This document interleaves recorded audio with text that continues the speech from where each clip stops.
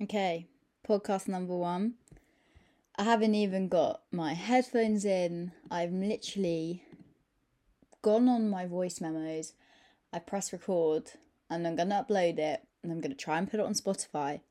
So welcome to my podcast. I guess the point of this is to sort of do my dissertation, which is due in less than 2 weeks. And I haven't done enough of it, basically. I don't want to announce how little I've done because my supervisor, I don't know, she might be listening. Don't think she is. But yeah, I'm going to do my diss. And along the way, I'll tell you what it's about. Actually, I'll give you a brief overview. I do biochemistry. And in biochemistry, there are proteins and they are small. It's not like meat protein. That might make me think you're dumb. I don't think you're dumb. But basically, when you eat a burger, that is got protein in it. This protein is made up of amino acids. Everyone knows amino acids. We did GCSEs. So that's a chain, and the chain gets folded up, and it gets folded up. I am looking... Then these amino acids, when you take them into your body, they get broken down into tiny little pieces, and our body uses that to make proteins that it needs for cells to function. 1 or 8 of these proteins are something's called inhibitors of apoptosis proteins. Basically, apoptosis is a cell death. It's programmed cell death, so it happens for a reason. Maybe the cell's diseased, the DNA is damaged. It needs to die. There's no other way. It has to be killed. So these proteins inhibit apoptosis. And that kind of made me realise, why would you want to inhibit apoptosis? But I can answer that question, I just thought of it. In cancer, cells proliferate and they divide. That's how a tumour grows, because lots of cells have divided. And apoptosis would kill these cells. But if there are little things called inhibitors of apoptosis preventing these tumour cells from being killed, you could target these inhibitors and switch them off. And therefore, apoptosis would not be inhibited anymore, which could be used to treat cancer cell growth. So, it could be used to treat tumours. That's the introduction to my diss. Hope you get it. So right now what I'm doing is I'm writing my introduction, which basically means I need to explain, since it's the inhibitors of apoptosis, right now I'm just focusing on apoptosis, so I'm defining it. I've just sort of said what it is, kind of how I explained it to you, but not really. Apoptosis, blah, blah. But now I need to... What should I do? Yeah, the whole point of this is that it's going to be a lot of me not speaking. That's going to be really fun. But you know what? I think it might actually help me. So, inhibitors of apoptosis, they can inhibit apoptosis in 2 ways. Now, one of the ways is to inhibit the caspases. Yeah, because caspases are needed for apoptosis. They're just these little things that kill parts of the cell that are needed for it to survive. So, if caspases are killing parts of the cell that the cell needs it to survive, then the cell's going to die. And then the inhibitors of apoptosis stop the caspases. And they're like, no, you cannot kill these parts of the cells.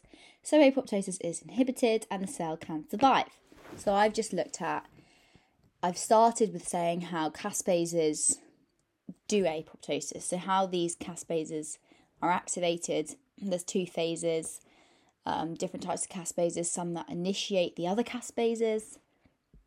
Wow, I feel like I want to explain it more. But also, I feel like with my dissertation, there's definitely something to do with copyright. And I can't put too much of the information out there until it's published. So I'm trying to do it general. And I'm not trying to tell everyone, because I don't know who might be listening and might be writing the same exact diss. And then they'll steal all my work and then I get arrested. Okay. Moving on, there's the caspases, but now I'm about to start some of the IAPs. Actually, I haven't even said this. Wait, I've said IAPs regulate apoptosis by directly or indirectly inhibiting caspases. So that's my bit. Then I've said about caspases. Now I need to say, furthermore, some IAPs also can lead to apoptosis in other ways, so they can also ubiquitinate them. And you know what? I don't even think I'm not even going to try and explain ubiquitination because I don't even think I get it. But we're having an ubiquitination night. Come join me. Ubiquitin station. Okay. That was my interlude. I should have done ubiquitin nation. Do. Right, second part now, yes. On to labelling proteins for ubiquitination. So, furthermore, some IAP members have the ability to label substrates. Label is not the right word, but I've highlighted. I need to change that with ubiquitin and subsequently make them a target. So now I need to say, right, identify which IAPs can ubiquitinate. Oh, no, actually I won't do that. I'm not going to do that because I'm going to do that later. That's the whole point of my later bit. So, say what ubiquitination is.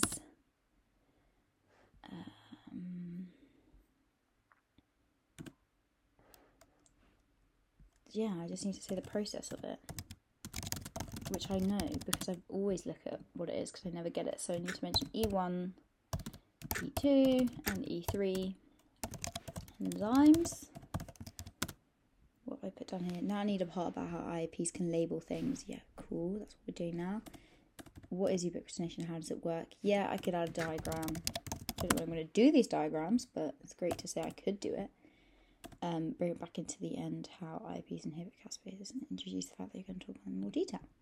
Cool, so I am going to start on ubiquitination. Let's find a paper about it.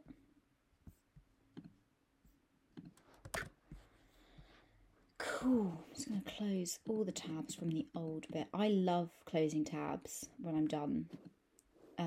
It's very... I won't use that word, not that word.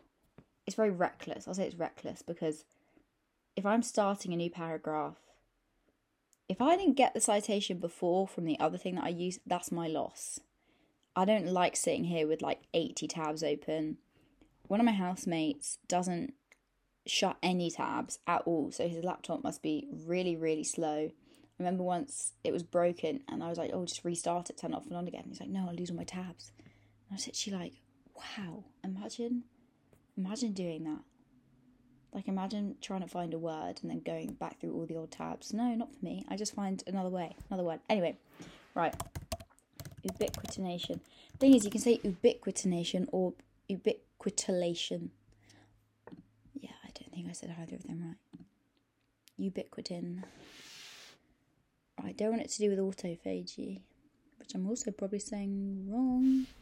Okay, apoptosis.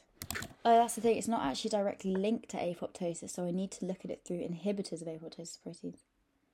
Because the way in which apoptosis happens is, as I said, the only definition way, the textbook way, is through the caspases. Because the caspases, just think of them as scissors. They're going up to like anything in the cell, well, not anything, but most things, and chopping them up so that the cell can't function anymore. That's what's leading to programmed cell death. But in my IAPs, they do it also in another way. Because, let me think. Yeah, if they ubiquitinate protein, just imagine adding a block, like adding a flag onto a person, and that flag is saying, kill me, and then someone comes along and kills it. That is what ubiquitination is. So that indirectly leads to apoptosis, but it's not really that direct. So, therefore, I need to look at IAP. How do I look at this? Ubiquitination and then apoptosis. Let's see if anything comes up. Just going to read this abstract. Okay. So it's the ring finger of the IAPs, which is just a part of the protein, a domain, if you will, that has E3 ubiquitin ligase activity. I might start a little because I'm doing my main diss on Word, but I've recently discovered OneNote, which is really good for like rough notes. Okay, ubiquitin. I have a folder that's literally my dissertation, and I love it. I can just really just type anything, and you can really easily move pictures in. I really wonder if anyone would actually listen to this. I don't think I'd listen to it back. I'm literally just sat in my room talking to myself. I'm definitely not getting that much work done. Is there any point in doing this? I don't know. We'll do one. I'm actually insane. No, I'll wait for that. Anyway, okay. Found another paper. Okay, IAPs. That's what we like. Where did I read that IAP? Maybe I'll go back to the original paper. Blanco and Blanco. Oh no, that wasn't even a real paper. I know that I just got that off Science Direct and took ages to find the book, but I can't even access the whole book. I'd have to like go to a library. Maya, don't do that again. That makes it hard for yourself. No. Okay.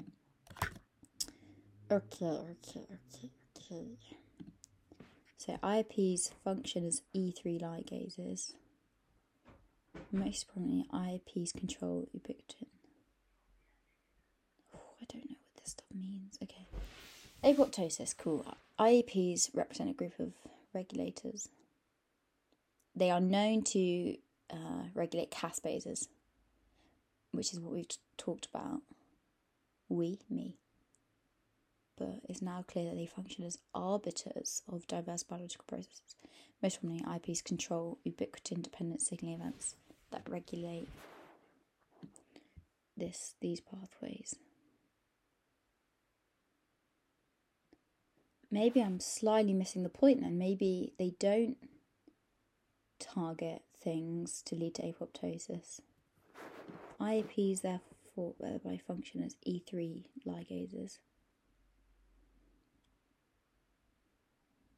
Okay.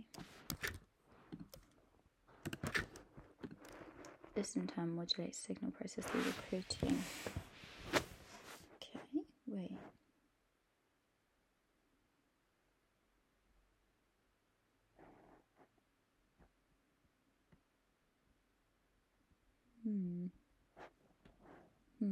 Okay. IAPs also contain an UB associated domain for binding poly-UB chains and a really interesting new gene, ring domain.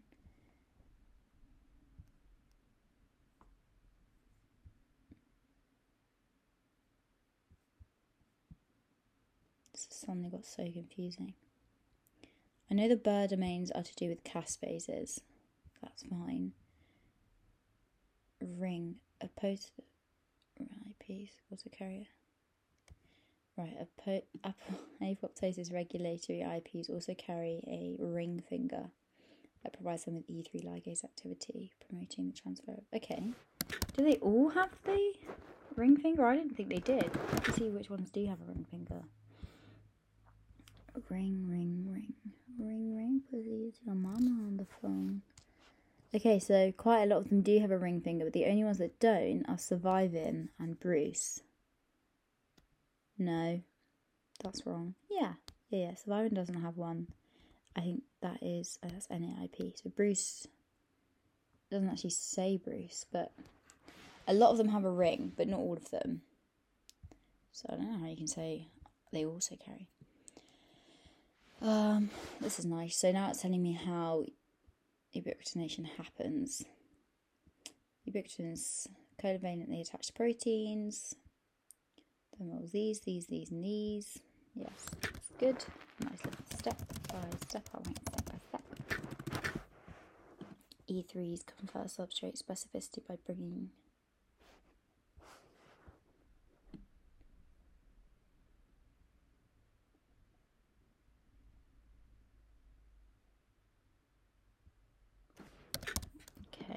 I'm going to make these bullet points when I'm in my notes. If I just start copying and pasting text, I need to definitely bullet point it. It makes it so much easier to read. Okay, so I've got my step-by-steps of what ubiquitination actually happens. E3s, I'm just going to say bring ubiquitin loaded E2 to target subjects and promote the formation of an isopeptide linkage between carboxyl and thing. Ubiquitin can be conjugated either single moiety or chain, so it can be mono ubiquitinated or poly. I'll just put ub. La la la la la. Right. So now, when this flag gets added, or the ubiquitin, as I said, it is the 26S proteasome that recognises it, which is just literally a silly way. I don't even know why it's called that, but it's just a protein that recognises the flag. Call me what you want, call me what you need. Beep bop beep bop bop bop beep bop bop bop bop.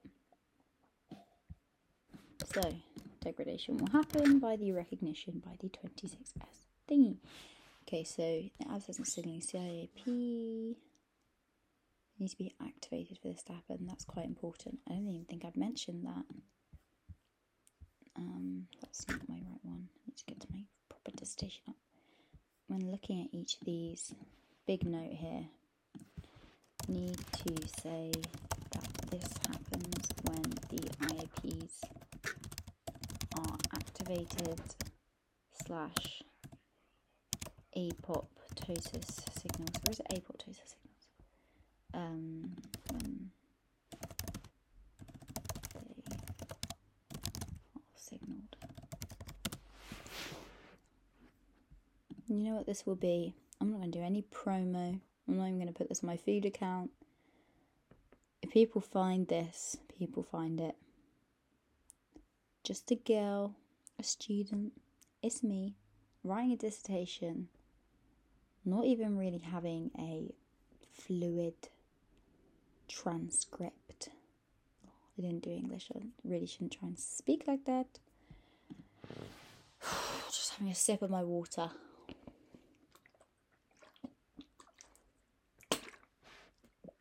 Nice. Doesn't taste nice, it tastes like plastic.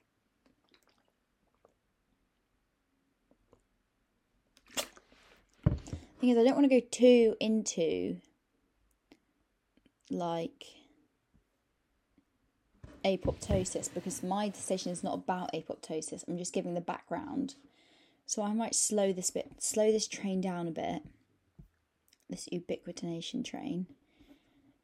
I could literally just leave it that. Furthermore, IAP members have the ability to label substrates with ubiquitin and subsequently make them a target for degradation. Might just write a bit about what ubiquitination is.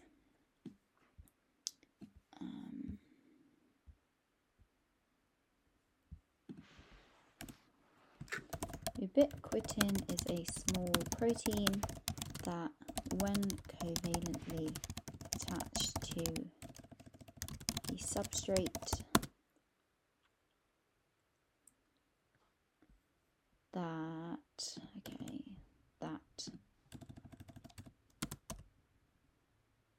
makes a substrate a target for degradation by the...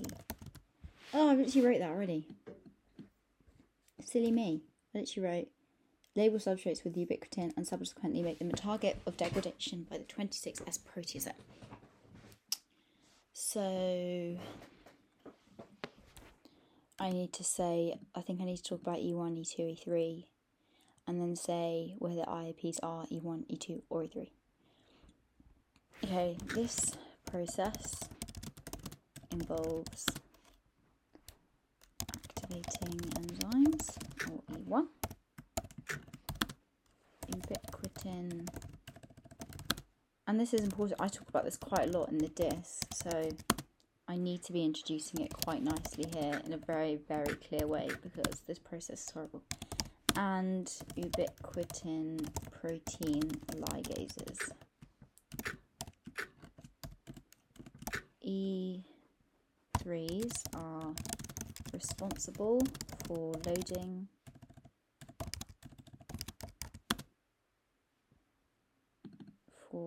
linking together ubiquitin loaded, linking together E2s charged with ubiquitin to target substrates.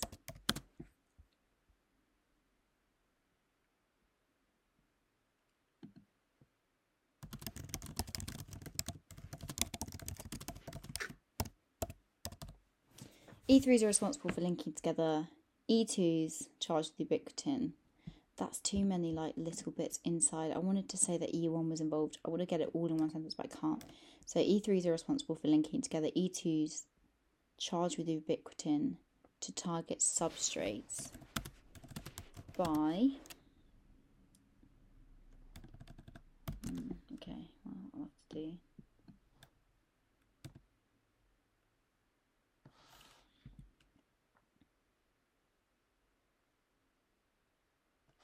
I have loads of ubiquitin actually in my notes page. Let me have a look at this. Okay, E1. Yeah, maybe I'll do stepwise. I've got step by step of the order that it happens. So, cool. The E1 enzyme.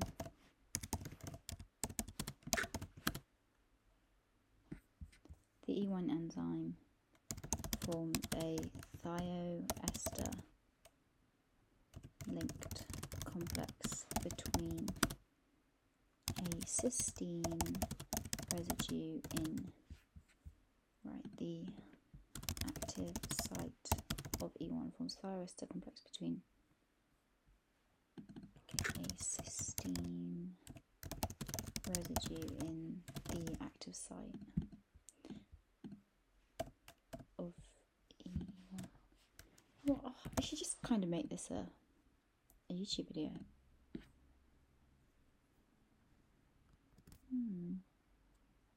What better thing to do than when your dissertation's due in 2 weeks, start a YouTube channel or start uploading things again. I'm not being funny. I might actually charge my camera. Yeah. What time? What am I doing tomorrow? Thursday. I have a meeting in the morning. Yeah, I'm doing it. It's happening. I'm charging the camera. Call me what you want. Call me what you need. Anything you want, girl, I'll be on the way.